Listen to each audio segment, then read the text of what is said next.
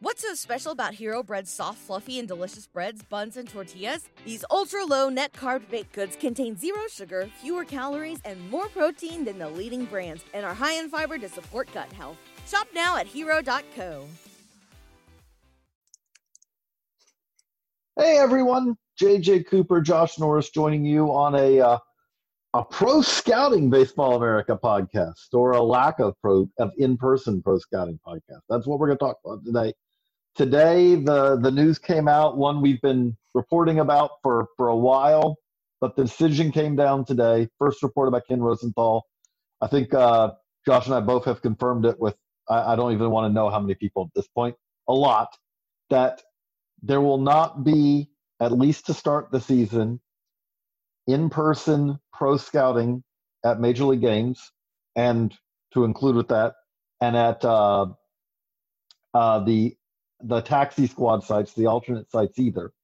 So there will not be in-person pro scouting at MLB, either obviously in these inter squads. There hasn't been at these inter squads so far, but also come July 23rd when the season begins, at least for the time being, there will not be in-person pro scouting. And Major League Baseball is saying that there is the possibility that they could change that, reinvestigate it later on. The message seems to be right now, let's get the season started, let's get it going, and then we can kind of look back at this and decide later on.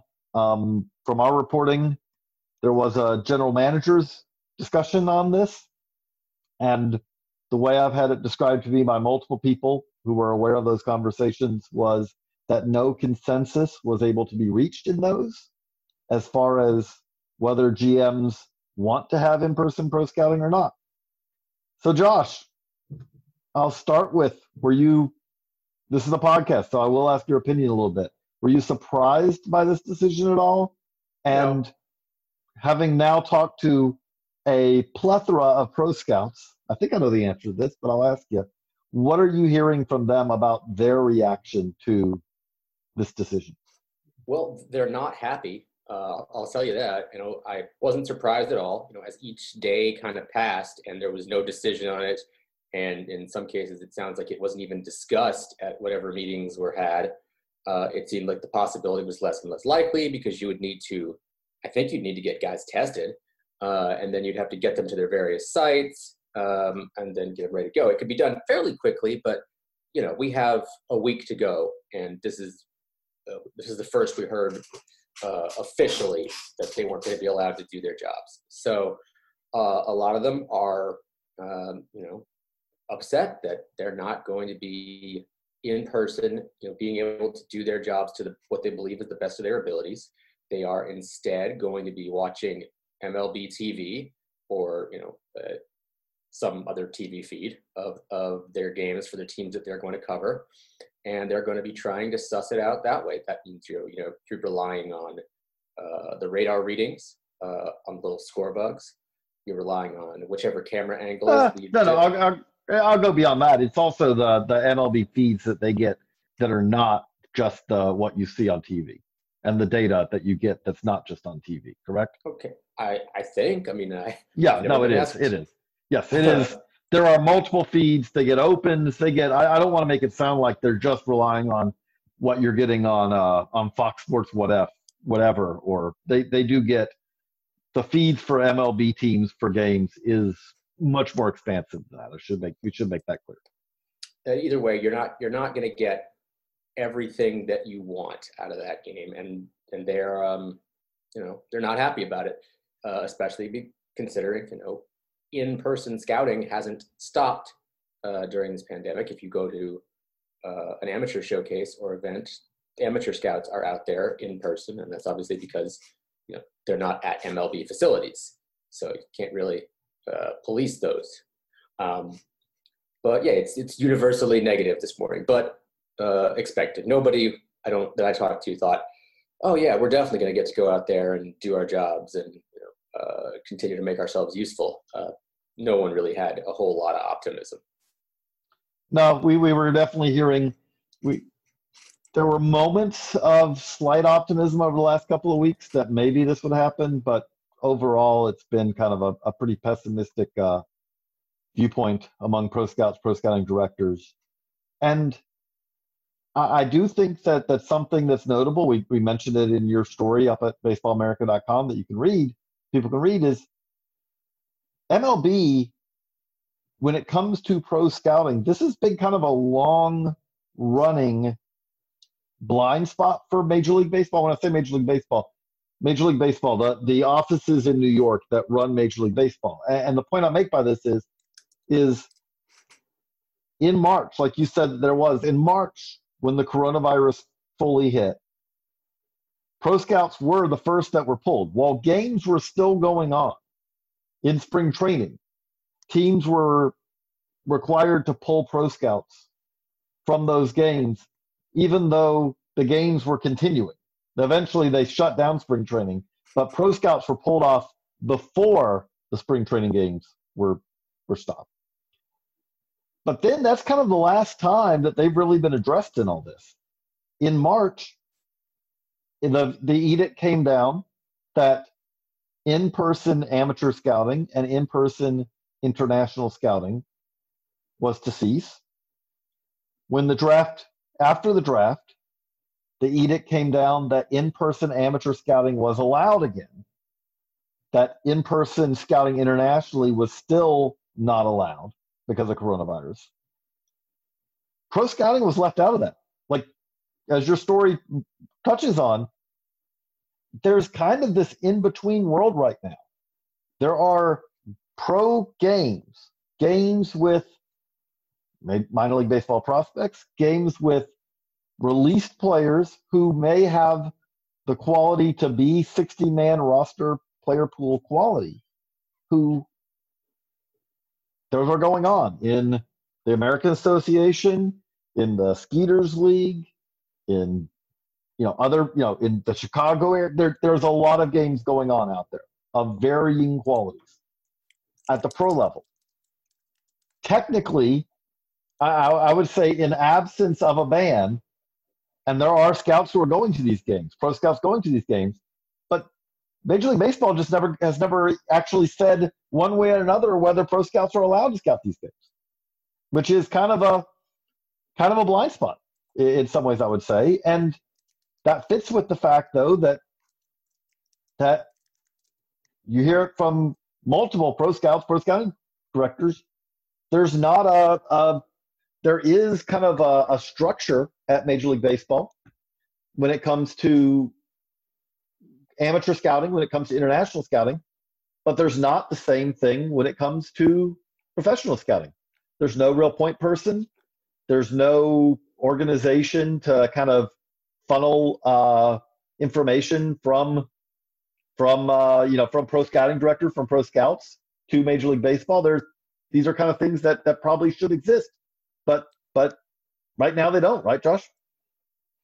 Right. They're just, I think the biggest thing, even more so than the decision this morning, is the lack of communication throughout all of this. Like, I have a couple scouts who text me every day, every single day, to see if I'd heard anything about their job. And that idea is farcical to me. Like, the fact that I wouldn't be asking them about what they're about to do or are going to be able to do is just, it doesn't make any sense. They should be getting their orders from their GM or their pro scouting director. They shouldn't have to be refreshing Twitter to see my tweets or your tweets or Ken Rosenthal's tweets to find out if they're going to be able to do their jobs this summer. And a lot of them found out this way. I know a couple who found out last night from their guys, but I know some today who found out when they checked Twitter. And I mean, I can't figure that out, or I can't see that as anything more than a slap in the face. And frankly, there were some who early in the cycle thought they were going to be doing their jobs at ballparks just like normal because someone tweeted it. The communication or lack thereof has been stunning on the part of MLB, and a lot of them have kind of texted me the same idea that mascots know what their regulations are going to be, and we don't know ours. Media knows, and we don't know ours. Okay, Josh, I got to ask you, how many times, because it's been a constant with me. How many different pro scouts have suggested to you that they'll happily wear the mascot costume if it means that they can scout? I have not had anyone do that yet, but I've had at least 5. I've had at least 5. Well, so weird brag, weird flex. But I do know yes. I do know one who has mascot experience, so he'd be in front of the line. But yeah, that's the point. I mean, if there's a place where somehow they allow fans, well, then scouts are going to buy tickets. It's really as simple as that. But they do make the point that okay, there is as low contact job as you could possibly have. You can put on a mask. You can distance. If there's 30 of them in a place that seats 30,000, they can pretty much distance. The radar guns will still work, and the stopwatches will still work. And they're not down after they were in talking to the players. They're not, Oh, again, like there's absolutely you could make those things where none of that is allowed. Right. You could do that very easily. It'd be about the safest group of people, I think, to do their jobs at a ballpark right now, and it's just not going to happen because MLB decided to kick the can down the road a little longer. So I would say that we've basically gotten 3 reasons why this decision happened as it did. Decision 1, which you just kind of touched on a little bit, is health and safety. Right, and I had a pro scouting director in all this say, is it even ethical to send guys on the road? Because the pro scouting is a wide demographic of ages and backgrounds and health statuses. Is it even ethical to be asking them to do that? And that's a fair question. This is a pandemic. A big overarching question over the whole season is, should we be doing this? But we've decided we will be doing this. So that's with that, okay, with the health and safety. Really, when we're talking about health and safety, it is not about whether it is the health of the scouts. Because if that was the case, there would not be in-person amateur scouting. These MLB events are safer for the scout than going to an amateur event at which there is no testing, no screening, and in some cases, no social distancing and very little mask wearing. So from the health of the scouts, that's not a logical reason. There's an inconsistency. And again, as we note, as of right now, scouts are essentially, because of a gray area, allowed to scout pro games other than Major League Baseball. But I will say the health and safety aspect of this is not necessarily as much the health and safety of the scouts. It is, can the scouts be there without adding to the risk of players and coaches contracting coronavirus? Because not that they don't care about the health and safety of the scouts, but MLB's overarching concern here is, can we get a 2020 season complete? And anything that ups the risk of a 2020 season not being completed because of coronavirus is something that they're going to be concerned about. However, as you laid out, pro scouting is probably one of the safest things you can do with this, and it is hard, and I've asked people, it's hard to find a reason why, we're reporters, but it's hard to find a reason why we can go to a game as a reporter, sit far removed from the field, and that would be an acceptable risk. But a pro scout doing the same thing, again, is sitting at far removed from the field, is not okay to be at a game. And again, the other thing I thought about is I was watching a game, an inter squad, and you saw front office officials, trainers, other people in the stands watching the game. You would need to set up structures where you said, pro scouts, you are only allowed in sections 102 and 104 or whatever it is. And then down the line, you're allowed in section this and section that. This is the bathrooms that you can use, which are not allowed to be used by tier 1 and tier 2 personnel. If you're at a field where there's an upper and lower, pro scouts, you've got to go up or you've got to go down, probably up. Tier 1, tier 2 personnel, if you're in the stands, you have to go down. We're going to keep you separated so you do not cross. so there's not interaction. Those are all things that can be set up to be done. But I think we both agree, like, that while there's health and safety component to this, part two of why there is not a consensus on this is financial. Mm-hmm. If you allow pro scouting, there are teams who would face the choice of either having to rehire pro scouts who they have furloughed, or continuing to not pay them even though they have a job to do. Or the ones that still have scouts employed would be paying mileage and whatever Travel. per diem they get, any kind of travel. Hotel. I don't know about hotels, because I think the rules would be in place that you have to be drivable and you can't stay overnight. But because I know that some scouts, I thought those the rules were in place for amateur guys. But the point is, I think there would be some scouts who would be shut out regardless. Like if you or I were pro scouts. But that is not the rule for amateur scouts, by the way. Is it not? That's how I'd heard it, but I could be wrong. A scouting director can go to a game. It does not have to be within a drivable distance. It is maximum 3, which I have heard of.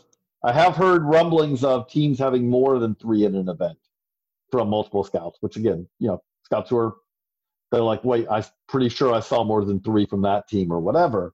But sorry, but yes, but there would be travel costs of some sort involved, obviously, in addition to salary. So there would be a financial component. And on that financial component, I know no other way to define it other than you could summarize it as there are teams who don't want to spend that money, but also want to make sure that other teams who are willing to spend that money aren't allowed to spend that money and thereby gain potentially a competitive advantage. Sure, they want to compete, but they don't want to open their wallets to do so. It's really simple, and it's a thread this is just the latest part of the thread that's been running its way through the sport over the last few years or so.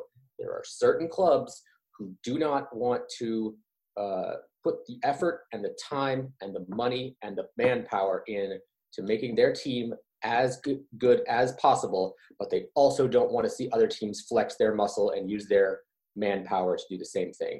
They don't want to see a team with multiple complex league teams when they only have 1 or 0, and the answer isn't to them, well, we should add a complex league team or add a second. It's no, they shouldn't be allowed to have their second. No competitive advantages for anyone, so long as it would mean they would have to open their wallet. And that was the third part I was going to say, kind of fits with what you just said there, which is there are teams who do not plan to have in-person pro scouting this year because of philosophically that's not what they do. There are 2 components of this. I should divide. When we talk about pro scouting here, like I got feedback today that said the alternate site scouting is more difficult from a health and safety perspective. The pushback I got on that is not that it would not be valuable for scouts to scout that, but the pushback was some of these sites are smaller. Some of these sites, it would be more difficult to ensure that there is not cross-contamination between scouts and Tier 1, Tier 2 people, which Tier 1, Tier 2 are, according to the health and safety manual that the MLB's put out, are the people, the players, the coaches, the trainers who are regularly tested, who are kind of in this semi-bubble, who are supposed to stay together and supposed to not cross paths significantly with people who are outside of that Tier 1, Tier 2. I did hear from people who are pro scouting of this, who do say it may be more difficult to do so at alternate sites, even though there is a lot of value to pro scouting at alternate sites. But there's pro scouting, which is watching it, evaluating for trades, evaluating for future free agency, for acquisitions, for all that kind of stuff. And then there's advanced scouting, which is our team is going to play team Y next week, the week after, and we have a scout sitting on them to glean what they can and potentially provide advantages for us. Legal. This is not banging on a garbage can. This is not in-time, real-time video analysis. This is something that is perfectly legal. Let me make clear if there's a fan out there who thinks what I'm talking about is not. No, this is Picking up tendencies. See if he's tipping pitches. See if there's, when they do this, then this happens. All those kind of things. And there are teams who, whether this season had a coronavirus pandemic or not, they weren't going to have people doing that in person. They were going to do that by video. They were going to do that by data and analytics. But there is multiple GMs, multiple assistant GMs, put it to me this way, that there is a viewpoint that if we're not going to do it, why let other teams do it? Is that what you're hearing also? Sure. Yeah, I mean, that's exactly it. And it's really nothing short of kind of dizzying, the logic there. It should be the other way. If other teams are going to do it, why don't we do it? But or if you believe that there's no real value to be gained by it, that's fine. Yeah. You go do what you're going to do. I'm going to do what I'm going to do. The battle of ideas, may the best ideas win. Sure. That's a simple, straightforward approach. And there are teams out there who have seen and do see pro scouting and scouting as a whole as an advantage. You can go look at our Baseball America directory on sale at our website and see which teams do. There are teams with full sections of pro scouts. There are teams without them. Two different strategies. Sometimes it works, sometimes it doesn't. But there are teams that there are certain teams where I feel like if I went to 6 fields on during spring training in a day, I would see representatives from that team at all 6 fields somehow. And I'll go back. There are others where if they had a trade coming, I have literally run into 3 from the same team on the same backfield because they believe that running in numbers is advantageous for something like that. Yeah, I think we just said the same thing, but yeah. But and on the other end of the spectrum, I've been covering baseball for 15 years now, and it took till last year for me to meet a scout from a certain organization. Up until those previous 14 years, I've been to every spring training site, and I had never met a scout from this one particular org, which is kind of amazing. But we'll go back to advanced scouting. We'll talk about the little tidbits that people get. Before we started recording, I mentioned that I think it was 2015 when the Royals and the Giants matched up in the World Series. I was down in Arizona for Instructs, and Mike Morse was getting some at-bats about to come off of his injury. And the Royals had a guy on him. Simply, he wasn't paying attention to the other guys in the Giants Instructs lineup. He was simply watching Mike Morse's at-bat on the chance that they would face each other in the World Series. And they did. Now, I don't know what, if anything, that gained, but if it did, then it's worth the money. If it led to a ring, it was worth the money. What I'd say about that was advanced scouting. I've had multiple people put this to me. This is a 60-game season. This is unlike, not that every game's not valuable in 162, but when you cut the season to almost just above a third of what it normally would be, every game is more valuable because any loss on the margins, look, you're going to lose, again, to use the cliche, absolutely, there probably are, if you've got a 60-game season, there are probably 10 to 15 games for every team that no advantage, no disadvantage. You're going to win 10 to 15, you're going to lose 10 to 15, that it was your night or it wasn't your night. If you win 11-2, if you lose 11-2, no advantages that could be gleaned that day are probably going to be enough. We're going to be sufficient to sway the margin. But there's going to be 10, 15, 20 games over the course of the 60-game season that are going to be close. And in those games, if an advanced scout sitting on, but there's a difference. You see things as an advanced scout in person that you're not going to get with video because the camera's just not pointed there. And sometimes they're not pointed where the advanced scout wants to look. If you can pick up that a shortstop is tipping pitches because of the way he does things different in a pre-pitch routine after he gets the signal for reading the catcher and understanding what the pitch is. If you can see that an outfielder does something different, if you can see that a pitcher, again, something that, all these things, that's the advantage that many teams believe they can get from advanced scouting and that many teams were planning to use extensively this year. And they were also going to, by the way, use the video. It wasn't that they were going to ignore the video and not use video for advanced scouting too, but they were going to do both.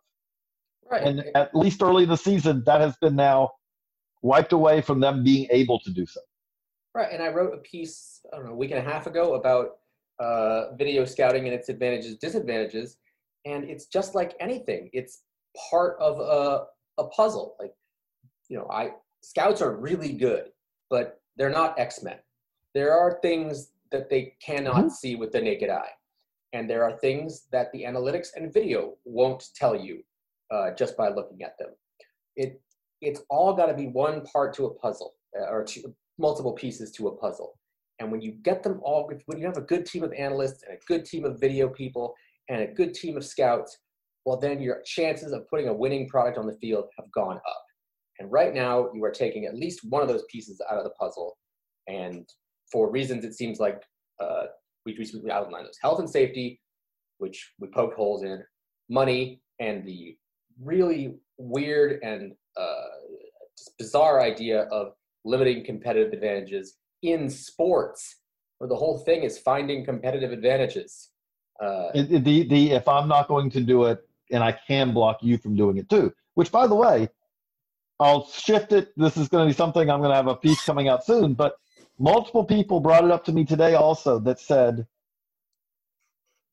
with the expanded Arizona Fall League, you've had this reporting too, with the expanded Arizona Fall League, which may be the Arizona Fall League, Florida Fall League, and Instructs, which is the player development component that teams might be able to get this year. And let's start with, there may be health and safety reasons that it simply can't happen this year.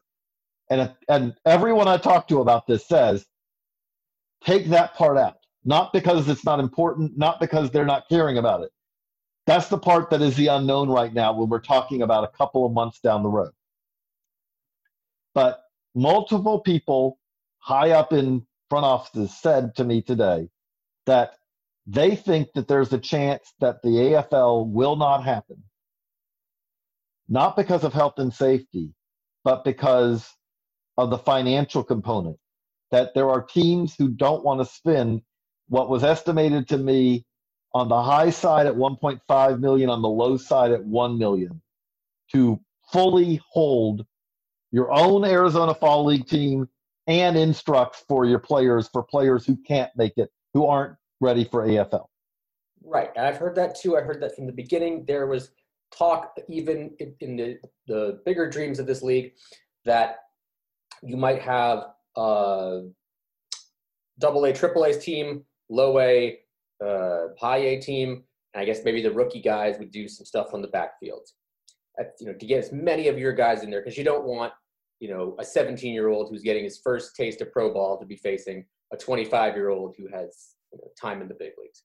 But kind of jumping off that for a second, even more than the competitive advantage right there and the financial component of it, you're not just not fielding a team. You are agreeing, if you're one of these teams that don't want to do it, to not pay players who have been living on $400 a week for the last however many months a pretty good salary. These are guys who, while they're developing in the minor leagues or in the AFL, get paid pretty well by comparison. So you are taking that money that they should be getting if the AFL and FFL were to exist, and you're taking it off their table, and you're relegating them to either $400 a week for the rest of the season. Well, at some point, I'm thinking this through out loud here. At some point, the minor league season would end, and they wouldn't be paid anyway. So you're taking that money, and you're taking it away from them. You are, what's the word? What's the opposite of improve? You're making their lives worse by simply not having this league.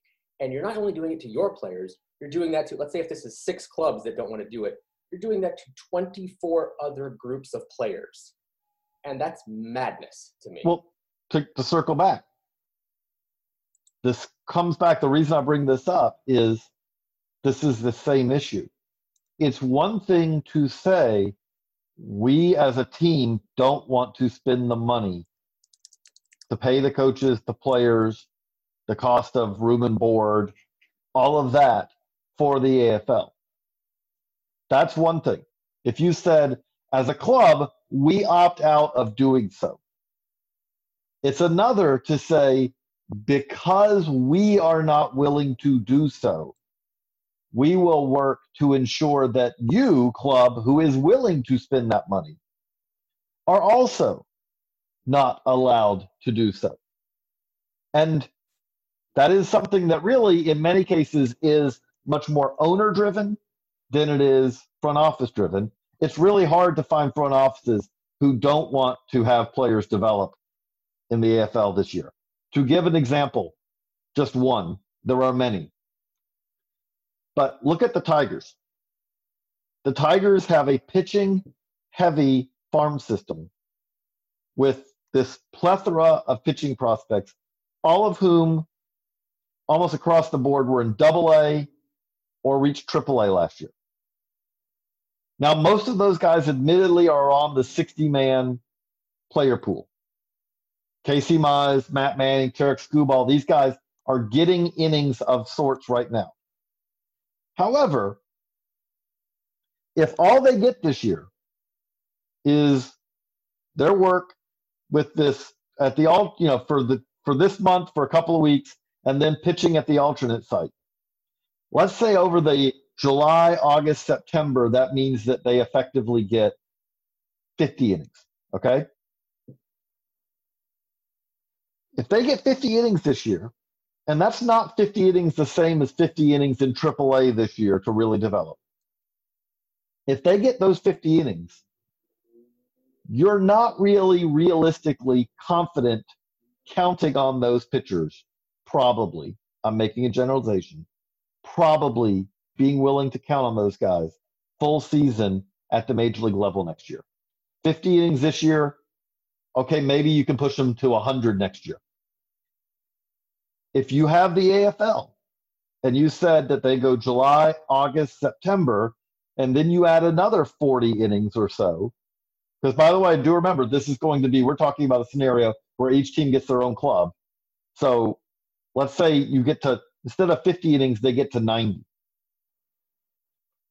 That's the difference next year. Very well, that's the difference of being confident. You know what? We're not going to go out and sign a veteran to fill that fifth rotation spot.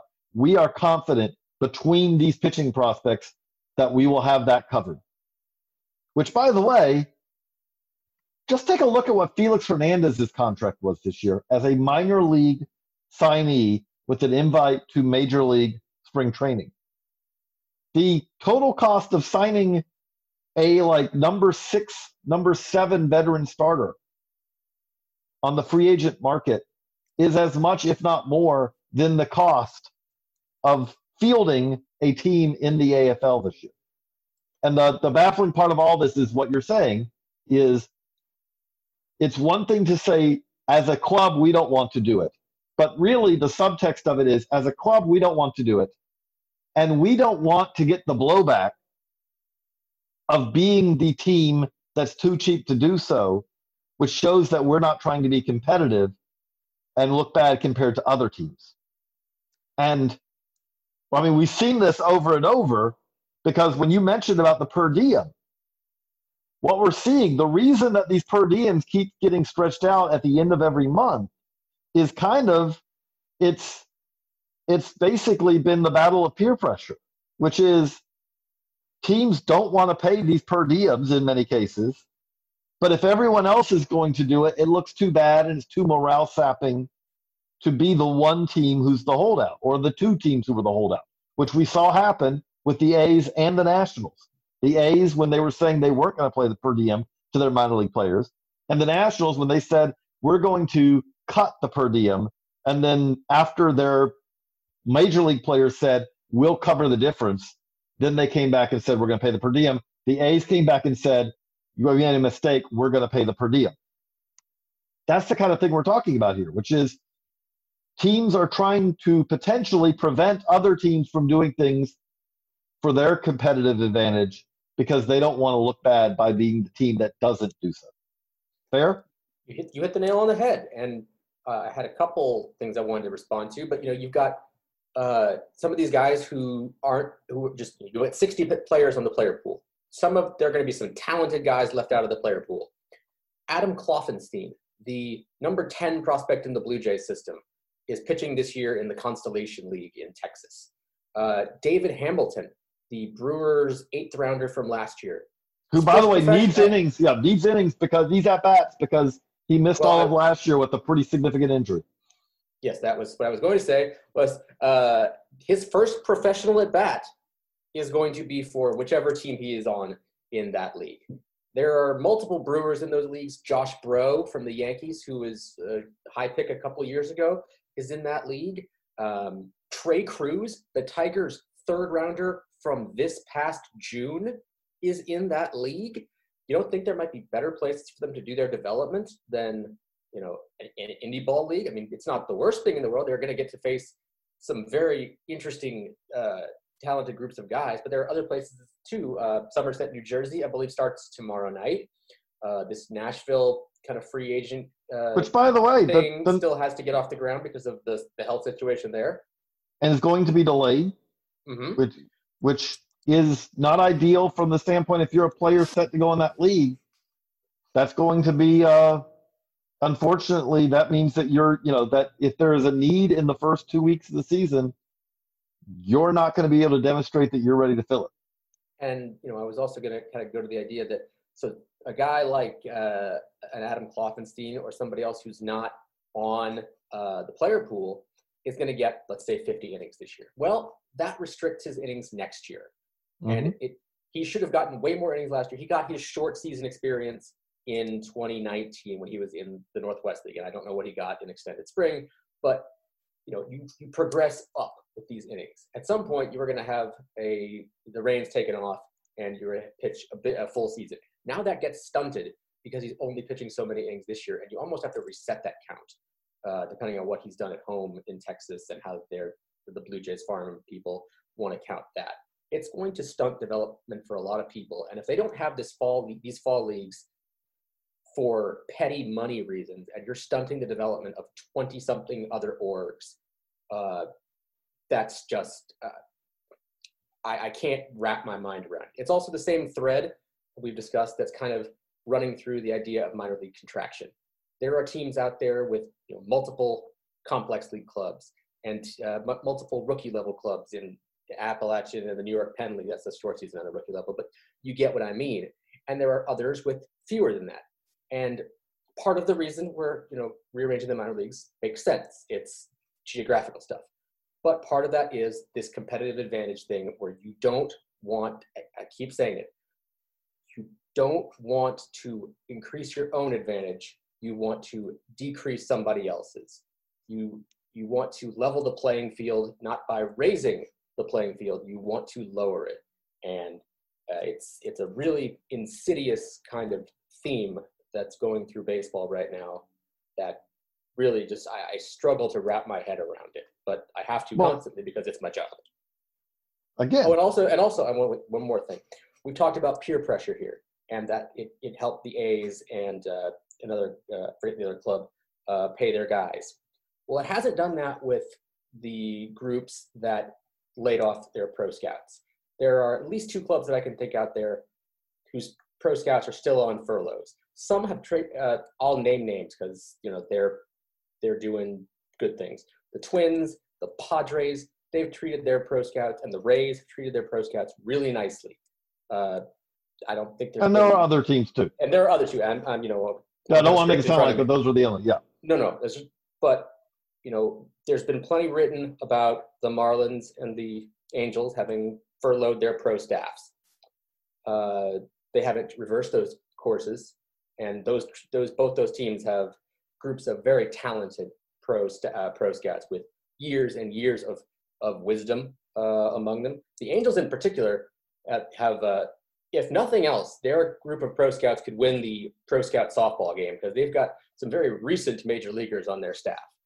pro guys anyway, those guys haven't been rehired. And if you were to allow pro scouting in the MLB parks right now, they might have been rehired, or at least they would have a better chance because they'd have something to do. But instead, you're going to have nobody in there at all for however long until if and when MLB decides to change its mind, which I don't foresee happening. That was the next thing I was going to say. I was going to ask is the sense we got today doesn't mean it's not possible, but there's not a whole lot of optimism from pro scouts. This decision was announced as something that could be looked at again. Basically, the message was, let's kick the can down the road. Let's get the season started, which, by the way, while we're recording this podcast, it looks like the Nationals may be playing in Fredericksburg. The Blue Jays have been approved to play in Toronto, but the Nationals, because of more strict, Washington Post is reporting, because of the strictness of the quarantine rules, if you are exposed to coronavirus in D.C., they are looking at moving their games to Fredericksburg because you might have Garrett Cole versus Max Scherzer. Not Garrett Cole versus Max. Yes, Garrett Cole versus Max Scherzer. I don't know why I thought they were both on the same team for a second. To open a brand new ballpark that, to my knowledge, doesn't even have a name yet in Fredericksburg. Yes. That is the most insane sentence I've ever heard, and I'm me. No. In 2020, that there are more insane sentences out there, but in my opinion at least. But what I was going to say is that, again, there's a lot going on. There's a lot of things that understandably with all this are difficult. We're not denying that. But the sense that pro scouts have is, yes, this is being kicked down the road, but they are very skeptical that anything is going to change. I think we're using the wrong metaphor. It's not a can that's being kicked down the road. It's something that's being shoved under the bed and hope you won't remember it later. It's once these games start and you do see Scherzer versus Cole and all these stars on the field, people are going to start writing about those games and not about who's not there. And people are going to not care about this anymore. And from my Twitter mentions this morning, people already don't care about it.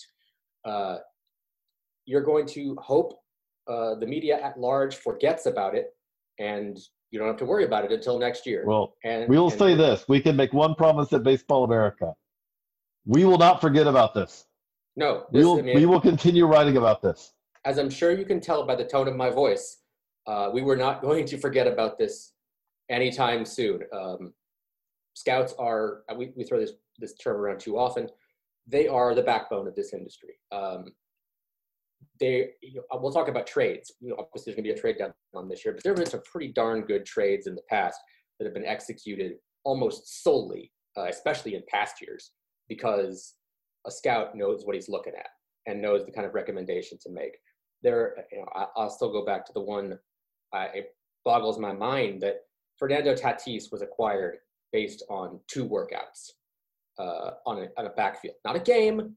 No interest. No opposition was playing them. Just 2 backfields, and the guy who made the recommendation saw those tools and said, "This is the one." And this is the same guy who recommended Chris Paddock, and the same guy who recommended Luis Castillo in a trade that ultimately got scuttled. But that's a guy who's going to be on the bench. When you say ultimately got scuttled, that literally was it happened and then had to be pulled back because of injury, if I remember correctly. Yeah, no, I when he told me this, I was like, when was Luis Castillo a Padre? But yeah, I forgot about that trade. But anyway, you recommend those 3 guys, and I think those 3 guys have had some success in the big leagues. This is the kind of guy that's on the bench this summer for health, and which is a good reason, I guess, if it didn't have so many holes in it. But other than that, it's just pettiness and miserliness. That's kind of where we stand on this. So we did want to cover it. We'll have more up at baseballamerica.com. We do appreciate you reading. We have a lot coming up. We have international scouting reports, international projections and for signings that Ben Badler's done this week. You can check out at baseballamerica.com. We thank you, as we always do, our subscribers. We've also got some mid-season top 30s coming. Yes. Yep. Don't remind me. Yeah, I'm in the Got a same lot of boat work as to you. do. Got a lot of work to do. And then everything keeps happening. Like, got nothing done on that today because we ended up spending all day working on this. But that's good. That's, we want to cover the stuff that's important. And, we'll plug the upcoming mag. I mean, the upcoming mag, we obviously haven't had any baseball for a while, but it doesn't mean there's not stuff to talk about. We've got a celebration of the fastball. I wrote about the north-south four-seam up, curveball down kind of philosophy. JJ wrote about, can we see a guy throwing 110 or something in the future? We got a little glossary in there of ride, cut, spin axis, all sorts of good.